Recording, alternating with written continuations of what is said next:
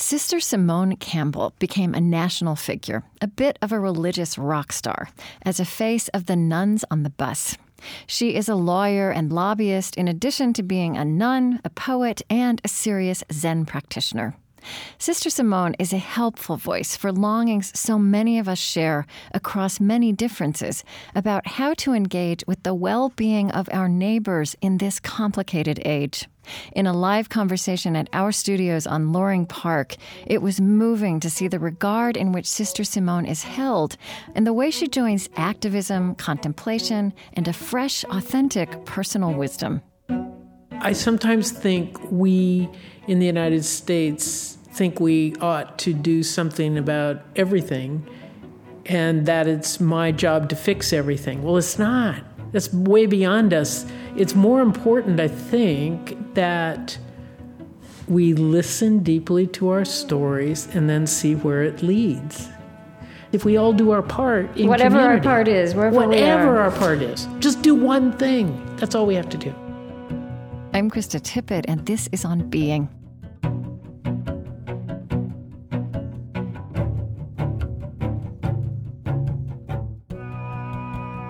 Simone Campbell is the executive director of Network, a lobbying organization created to represent people on the margins of society on Capitol Hill. Their mission includes mending the wealth gap, enacting a living wage, and crafting a faithful budget that benefits the 100%.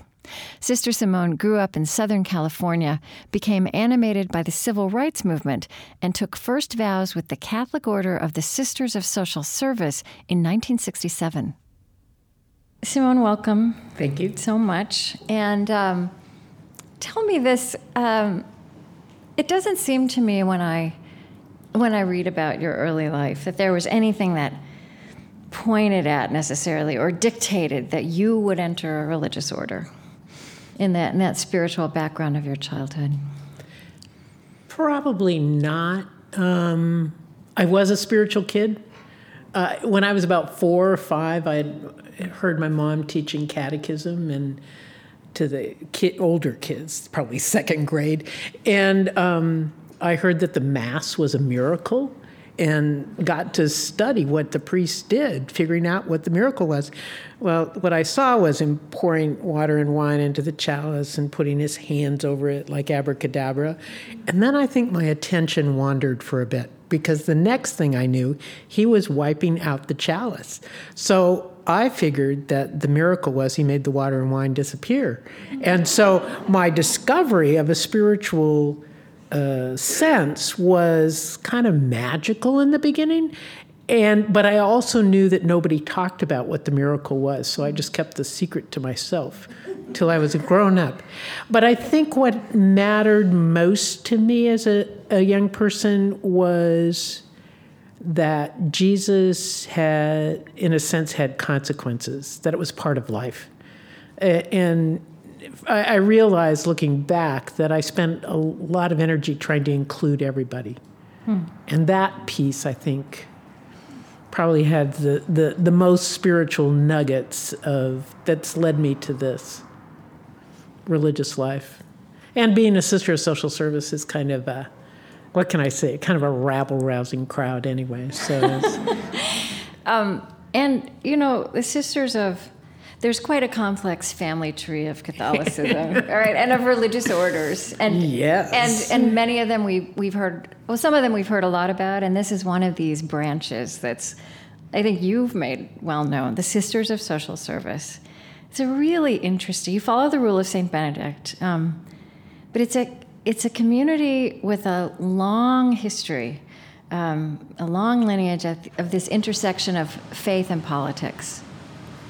Right, because our founding was really in Hungary in 1923, and then in Los Angeles in 1926. And our foundress, Margaret Slakta, was the first woman in parliament in Hungary when she was the head of our community. And the sisters there started the first schools of social work, organized juvenile detention facilities that were humane and educated kids.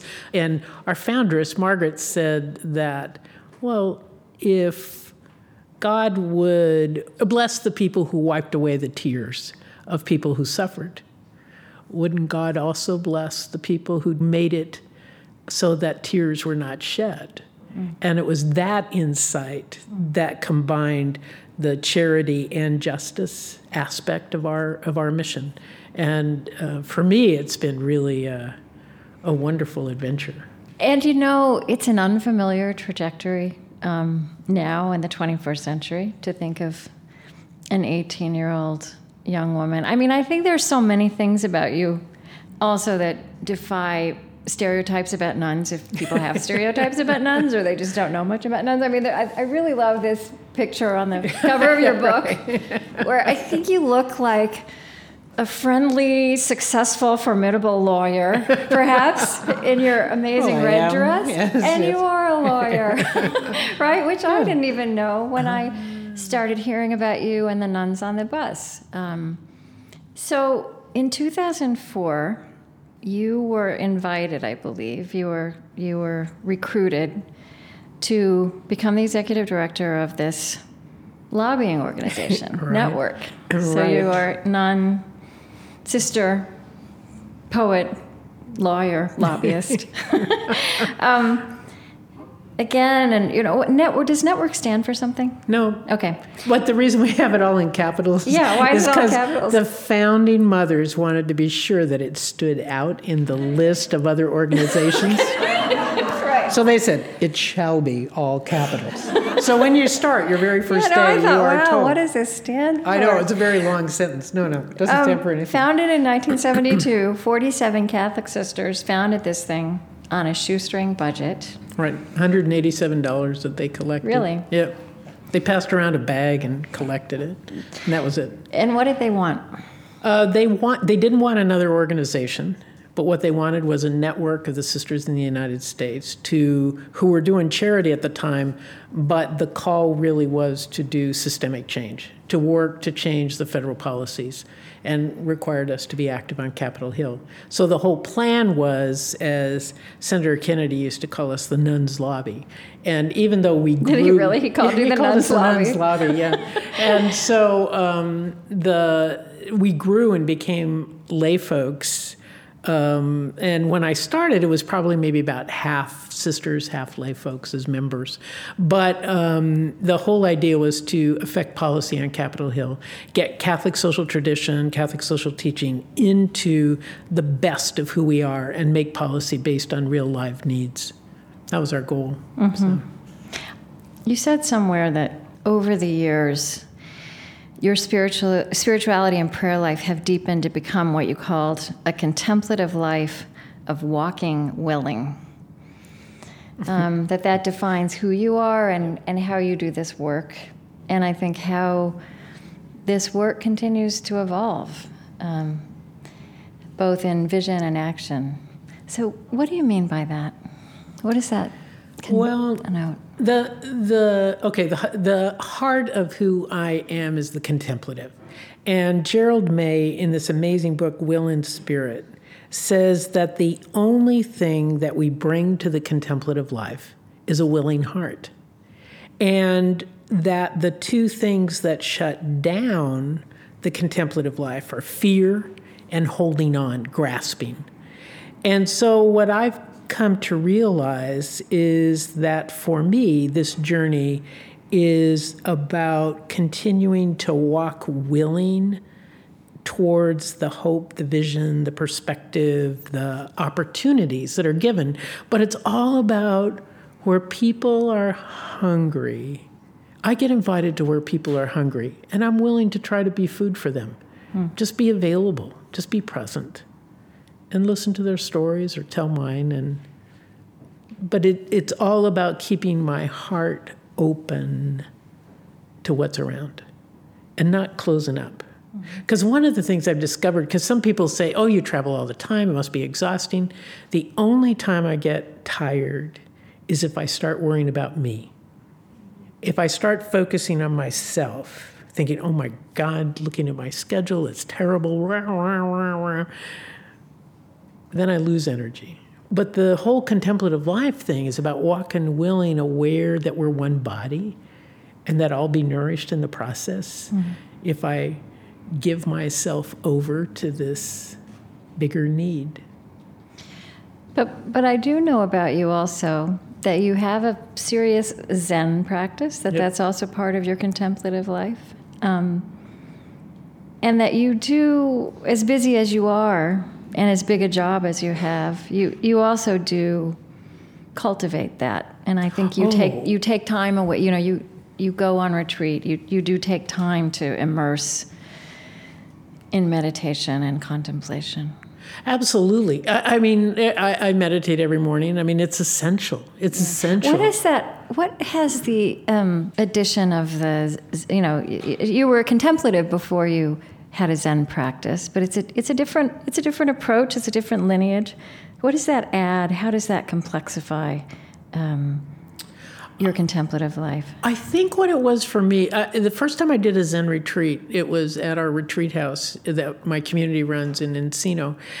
And it was like, I don't know, it was like diving into this pool, this refreshing pool. It was so exciting. I didn't want to go to bed at night. I was really a little nuts. But but for me, I had been dabbling in centering prayer and trying to find a way. But this was like a doorway to a form that could be used in any. Zen can be used with any content because Zen is the discipline of the meditation. And okay, so my experience was this of having in my imagination the sense of a sage inviting me to go deeper. And that being willing to do that was the biggest gift of my life ever. And being willing to know that, how can I say this? Well, to know that we're one body. All of creation is one body. And I'm only just a little piece of it. But the freedom of knowing that means I just have to do my part.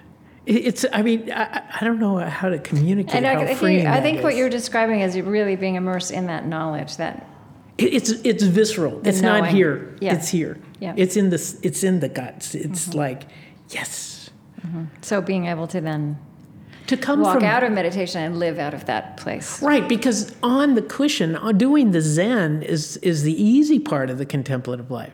The harder part is the living in relationship, the living it out, the consistently trying to do what I call deep listening to the needs around me, listening to what I'm, to where we're being nudged and drawn, listening to people's stories, listening to the murmurs inside of me.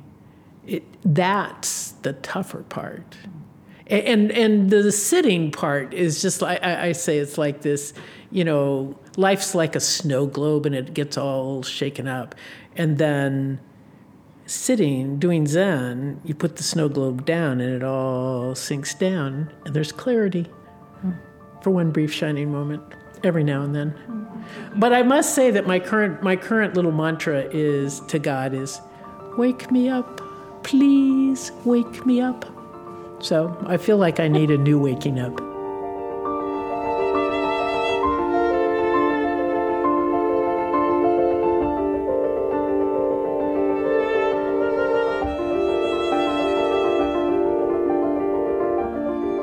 I'm Krista Tippett, and this is On Being. Today with Sister Simone Campbell of the Nuns on the Bus. We're at our studios on Loring Park in Minneapolis. The impetus for the original Nuns on the Bus tour came from the U.S. House of Representatives' budget plan to cut spending on social services, as well as a reprimand that same year of the small lobbying organization Sister Simone runs, together with the wider leadership of American Catholic Sisters. There have now been 3 tours to 25 states with stops and conversation all along the road with all kinds of people about matters like living wage, the wealth gap, and health care.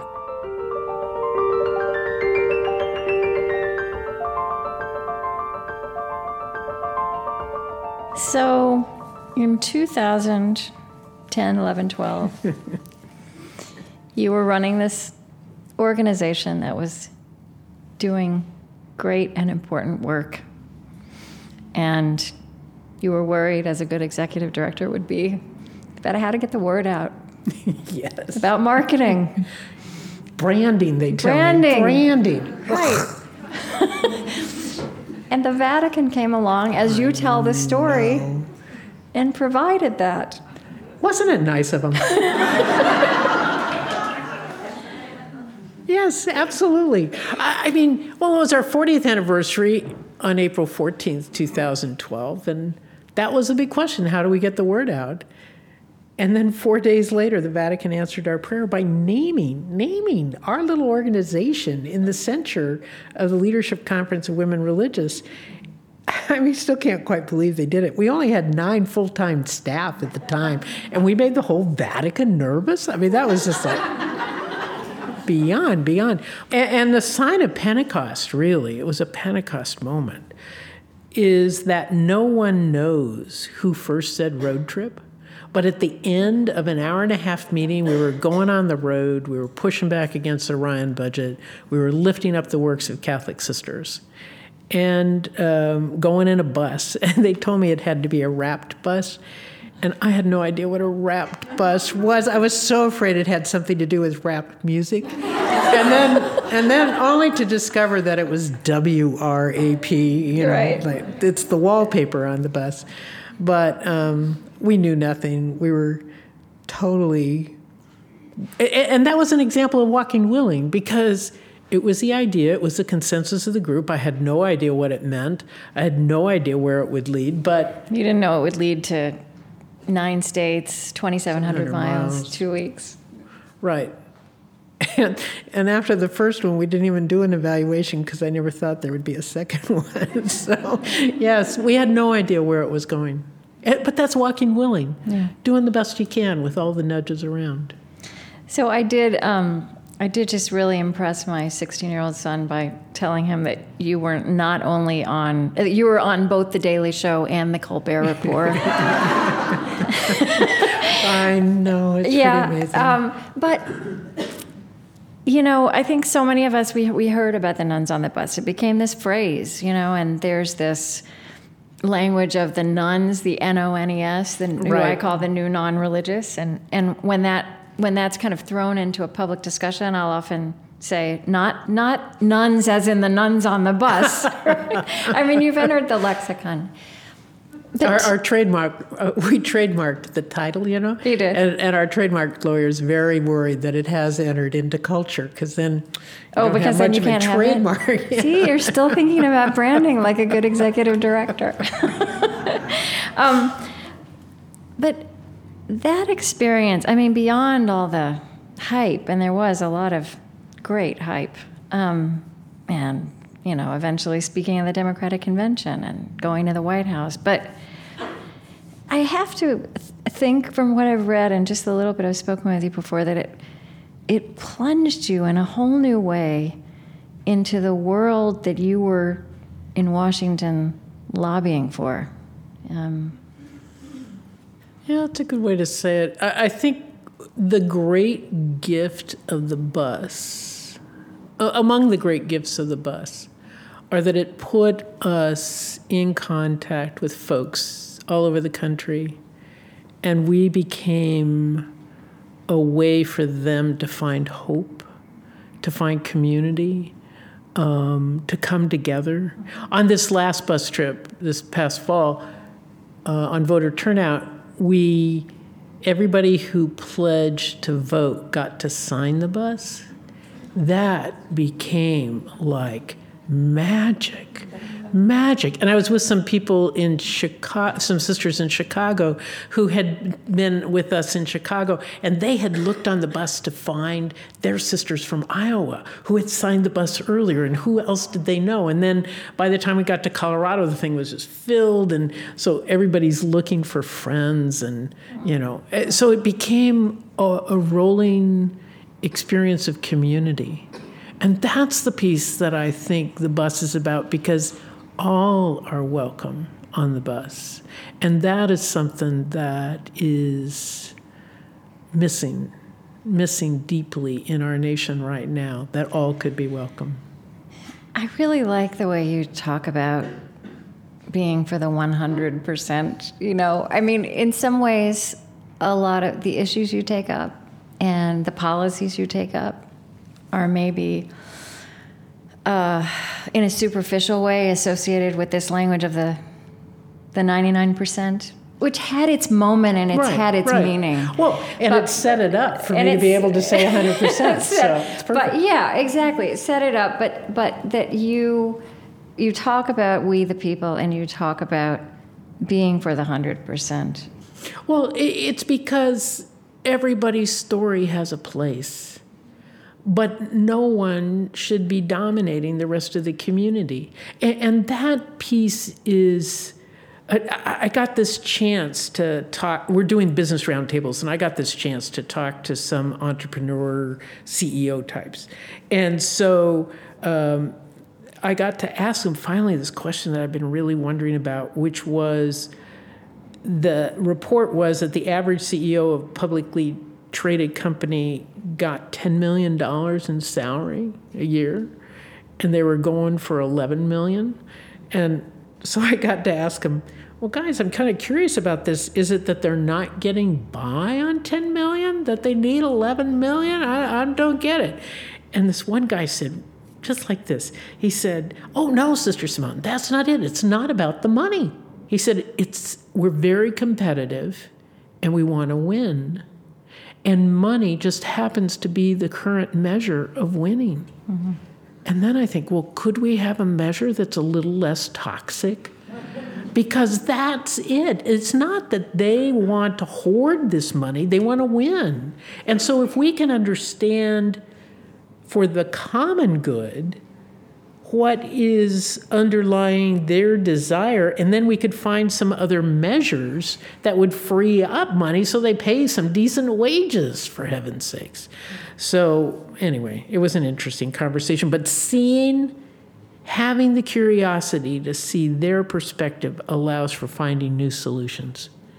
Because if we just fight and resist, this is the other piece about the contemplative life, if we just fight against something, it reinforces it.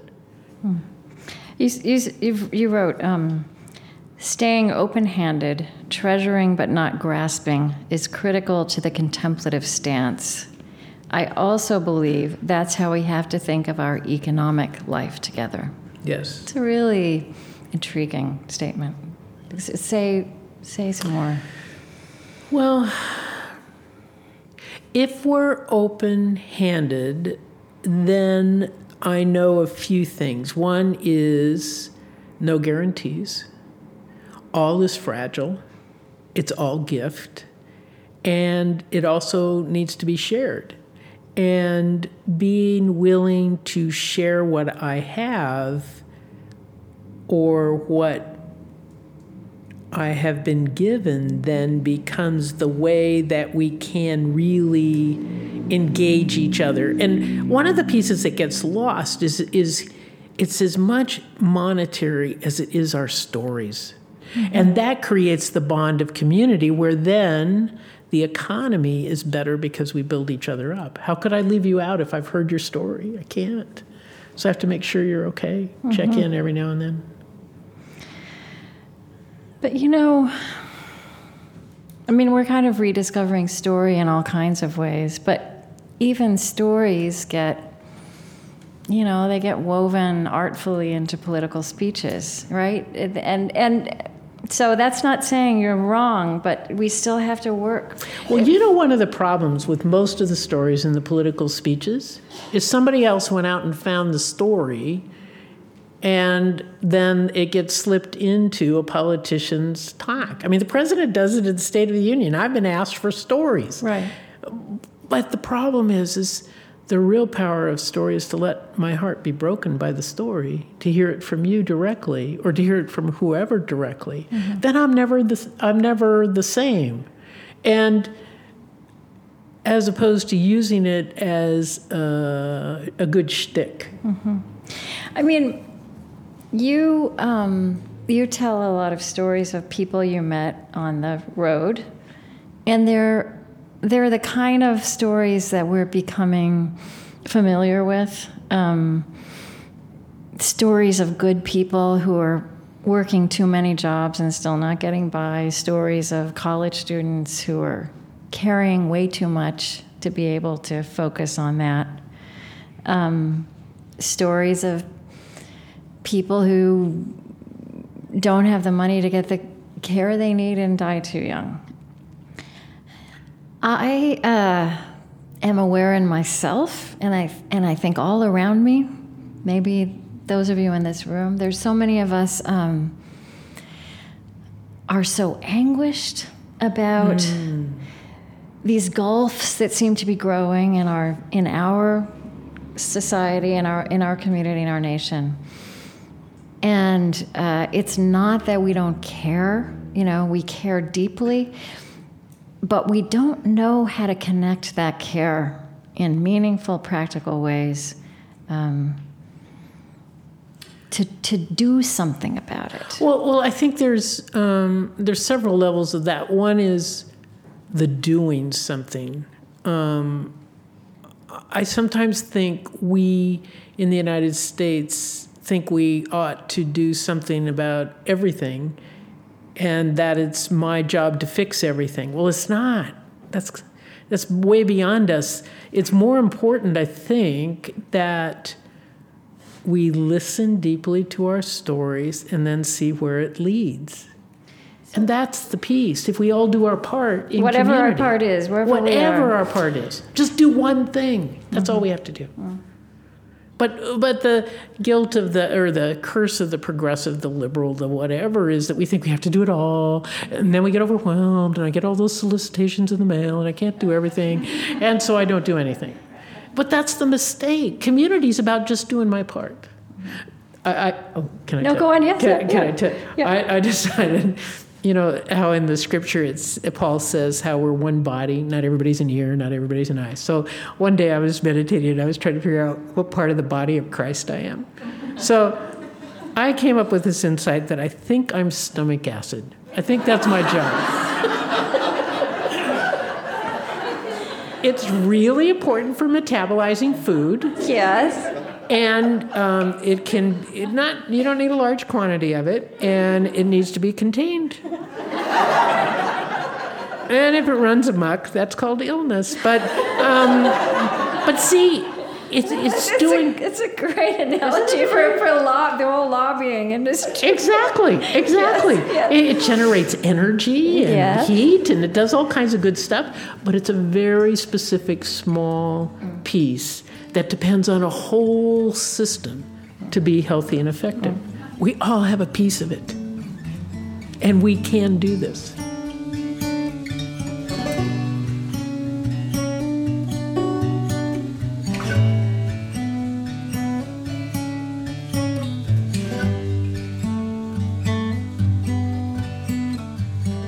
You can listen again and share this conversation with Sister Simone Campbell through our website, onbeing.org. I'm Krista Tippett. On Being continues in a moment.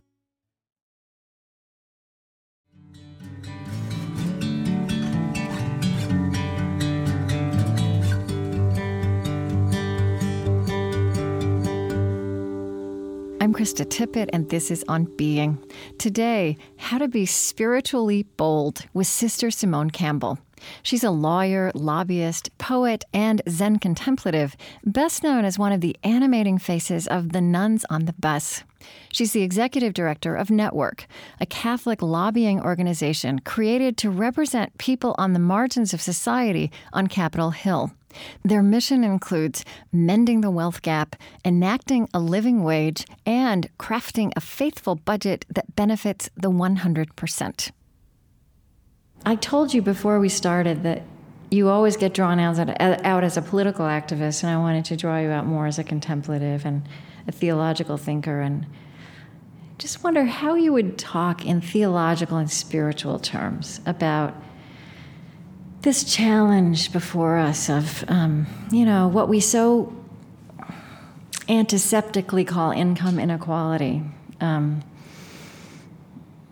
Well, I think it is the chasm of our age, the challenge for us to turn around from individualism and to know that if I really know I'm one with you, then that's going to affect the choices I make. And that is a spiritual practice as well as an economic practice.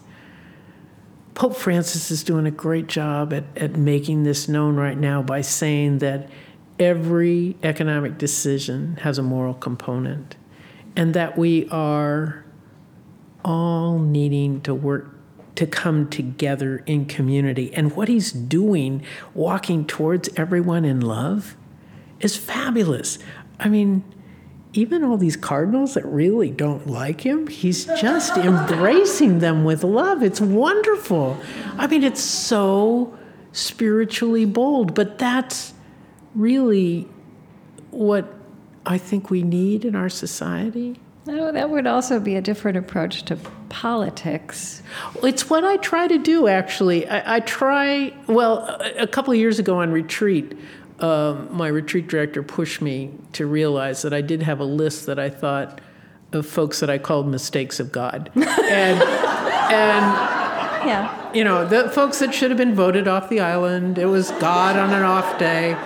But you know what? I came to realize that if I was at odds with the God in them, I'm at odds with the God in me. And so I need to hold compassion in my heart for Paul Ryan, and actually, he's easier. I've gotten to know him better. We don't have to name names. Oh, no, I have to name names because it's my sin. It's my sin. And so, but John Boehner, but Boehner's trapped. I came to realize that Boehner's trapped in his desire to be speaker and the fact that he's got two parties he's trying to lead, and he's paralyzed. And what an awful place when you've worked all your life to get to be a leader and then you can't lead. The best you can do is not do something. I mean, it's a horrible place. So I'm trying to hold compassion in my heart for everybody. It might be easier if I was Pope, but I'm not going to be Pope. But anyway. You've said that you think at this moment in time, we are called in the United States to develop a theology of insecurity. What does that mean? Oh, well, that started a long time ago for me, because in the 80s I was totally enamored of liberation theology. I thought it was fabulous. It was wonderful. It fit my thing. But then I realized, holy moly, I live in the first world, and the reason why third world Latin America needs liberation theology is because of our first world oppression. So what was our agenda? What was the theology we needed to develop? And what I came to this insight of, I think our sin is our obsession with security, our obsession that everything ought to work out perfectly for us, that we ought to have every conceivable drop of oil ever that we'd ever need any time, that we have to have, electricity and guaranteed that I brought the right clothes, so I brought extra just in case I needed extra layers. I mean, all this obsession with having everything we need, security. And and then look at our response to September 11th, 2001. I mean, just went nuts with the topic. And that obsession... And then security never, ever works the way we want it to. No, I mean, because it's illusory. It never, ever quite... It's an illusion. And rather, we would be better off if we made peace with insecurity. We're all vulnerable. It's all illusion. Yeah. Okay, let's hear from you. Hi, what an honor to be here. So I'm here tonight with some of my fellow students of female mystics. I'm wondering if you can tell us who is your favorite and why. Lovely. Oh, how could it not be Hildegard? I mean, she got excommunicated 3 times and then gets made a saint and a doctor of the church. I mean, really. And then I wondered, did they really read her writings? Whoa. She wrote all about the feminine of God. It was fabulous. So. You talked about doing our part. Have you ever been doing your part and find someone else doing their part and there's a conflict in your parts? Oh, right. Yeah. But it's an important part. Because seriously. In many ways, Paul Ryan's doing his part. And I'm doing my part. And we spend our lives annoying each other. And kind of he enjoys sparring with me, and I enjoy sparring with him. So even though we've been working sort of on opposite sides in a way, my intersection has affected him, and he's affected me. And I think we're better for it. One thing that happened that was really kind of sweet was I got to testify in front of the House Budget Committee and when he was chairing it last session, and one of the crazy Republicans went out after me how I shouldn't be believed because I was censured by the Vatican and so nothing was trustworthy. And Paul Ryan defended me. It was kind of sweet, He said, "Wow, Sister Simone is well within the teaching of the church, and we may not agree on these things." Well, that's so great. I thought that was kind of sweet. Yeah, that was kind of sweet. But it's the intersection where we have affected each other if we let ourselves be touched. That's the thing. So just do our part. Walking willing, right? Walking willing. I'm Krista Tippett, and this is On Being. Today with Sister Simone Campbell of the Nuns on the Bus at our studios on Loring Park in Minneapolis. There's a question up here. Over the next 5 years, how do you see the Catholic Church evolving in its role for women? All right. Any crowd that took 350 years to figure out Galileo might be right is not noted for rapid change. So let's put it in perspective.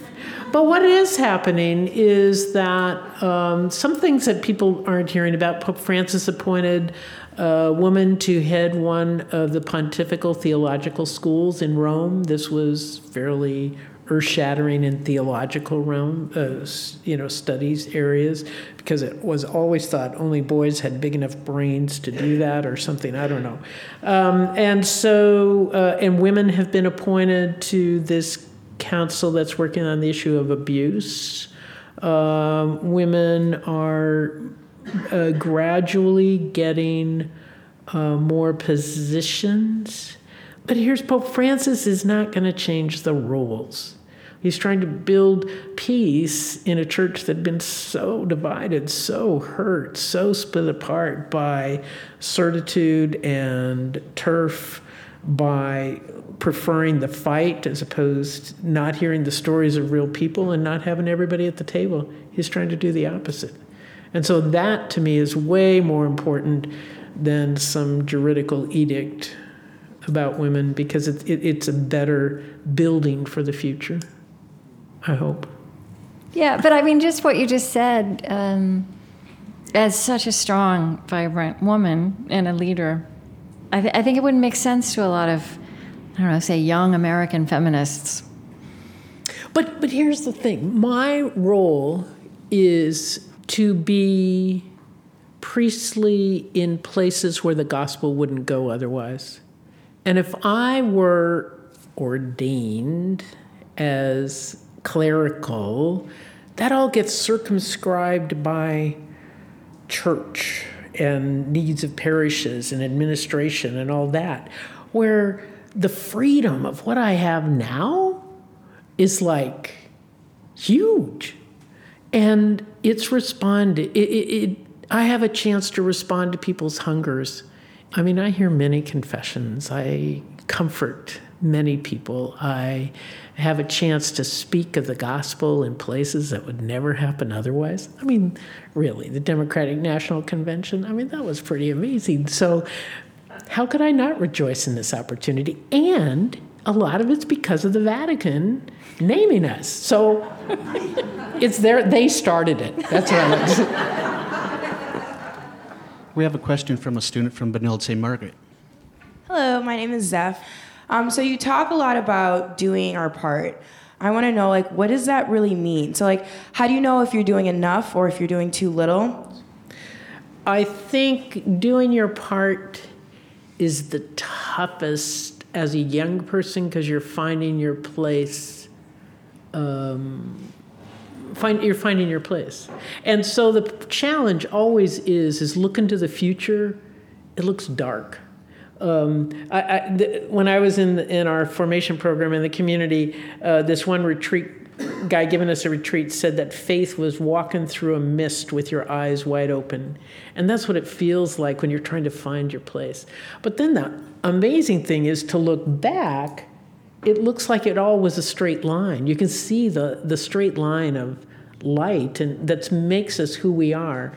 And so I refer to the groping in the dark and that piece of listening for the nudges and paying attention to where the nudges are, and don't procrastinate too much. Just do it, act on it. And you'll know the right way for you forward. If you find yourself not doing anything, beginning to say to yourself, oh, I can't do that, and I can't do that, it's because you've got too many ideas in your head. You got to focus, can help. At least that's what happens to me. There's something you wrote about deep listening as a compass, which I think speaks to that. And you actually offered some questions, which I just think are really great tools for all of us to hear these questions. You said, for me, the religious life is about deep listening to the needs around us. The question becomes, am I responding in generosity? Am I responding in selfishness?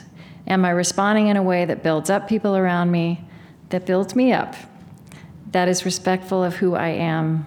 All of those questions are at the heart of how we discern best steps forward. Yep. Thanks. Well said, eh? Well said.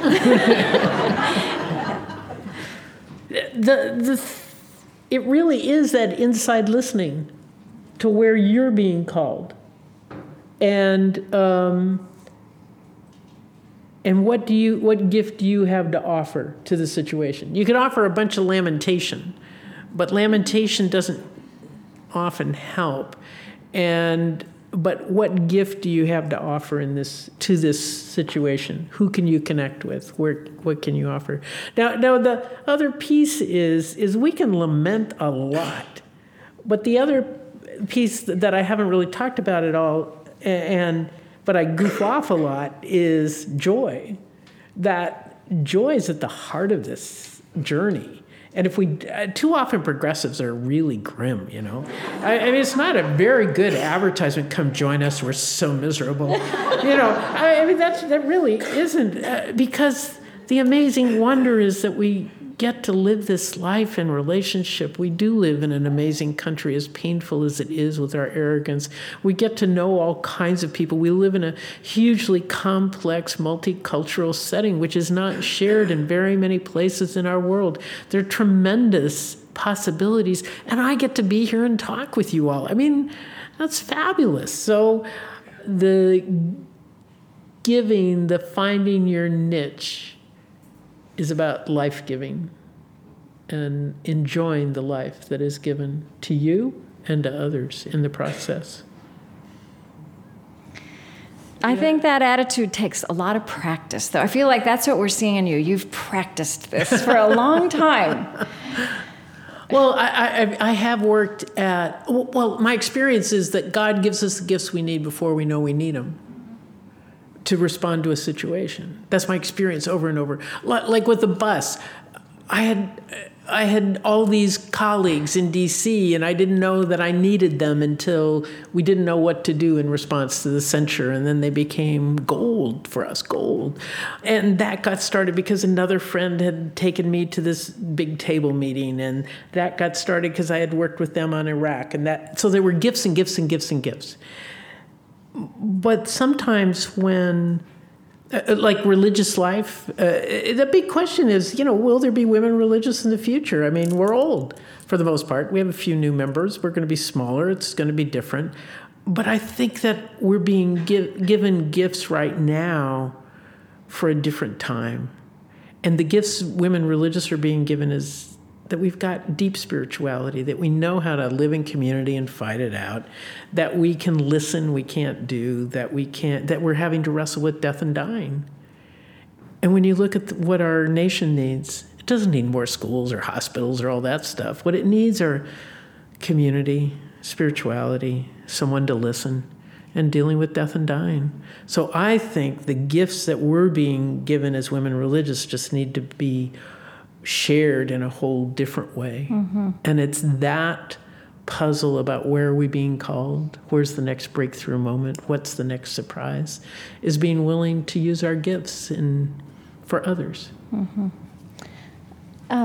One of the things you've discovered along your journey is that you like to write poetry.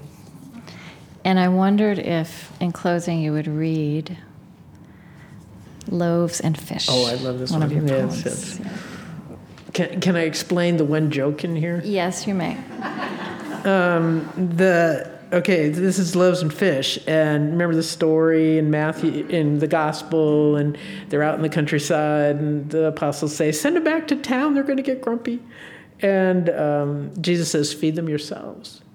And the apostles, whoa, we don't have it. Well, at the end of Matthew's account, he says, 5,000 men were fed, to say nothing of the women and children. Well, now that made me mad. So I meditated about that. As you can tell, I have an odd spiritual life, so I thought about it. And I realized they only counted the ones who thought it was a miracle, because the women had brought food from home and they shared it. But the guys, I mean, don't you have this? Don't you experience this all the time? You know, guys will show up, there's food on the table. Whoa, food! What a miracle! Isn't that great? It was like elves produced it. So anyway.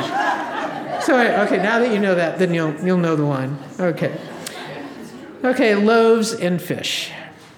I always joked that the miracle of loaves and fish was sharing. The women always knew this, but in this moment of need and notoriety, I ache, tremble, almost weep at folks so hungry, malnourished, faced with spiritual famine of epic proportions. My heart aches with their need. Apostle-like I whine, what are we among so many? The consistent 2,000-year-old ever-new response is this: blessed and broken, you are enough. I savor the blessed, cower at the broken, and pray to be enough.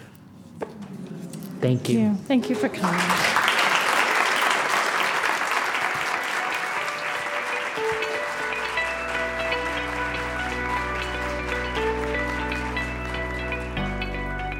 Sister Simone Campbell is the executive director of Network. She's also the author of A Nun on the Bus: How All of Us Can Create Hope, Change, and Community.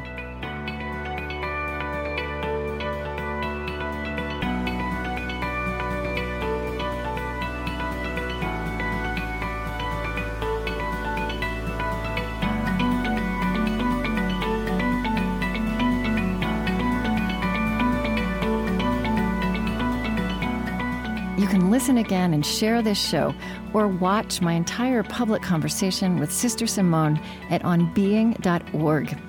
There you can also sign up for our weekly email newsletter. Each week we pull together the best of what's happening in all of our media spaces, including great writing from our columnists and our listeners too, like Mia Birdsong's essay, 2 Rules for My Daughter's Library. She writes, books about people of color just being people are particularly rare. Find the newsletter link to subscribe on any page at onbeing.org.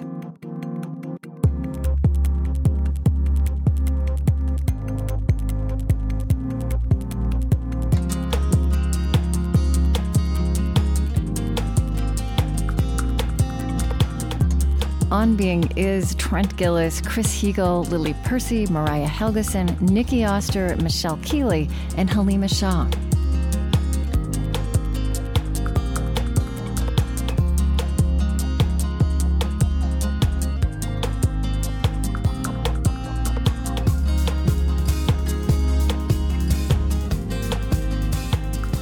major funding partners are the Ford Foundation, working with visionaries on the front lines of social change worldwide at fordfoundation.org.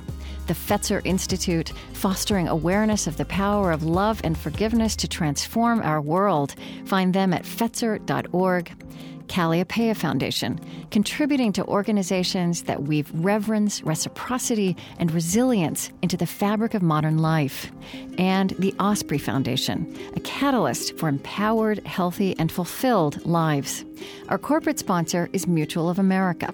Since 1945, Americans have turned to Mutual of America to help plan for their retirement and meet their long-term financial objectives. Mutual of America is committed to providing quality products and services to help you build and preserve assets for a financially secure future. On Being is distributed by American Public Media and is a Krista Tippett Public production.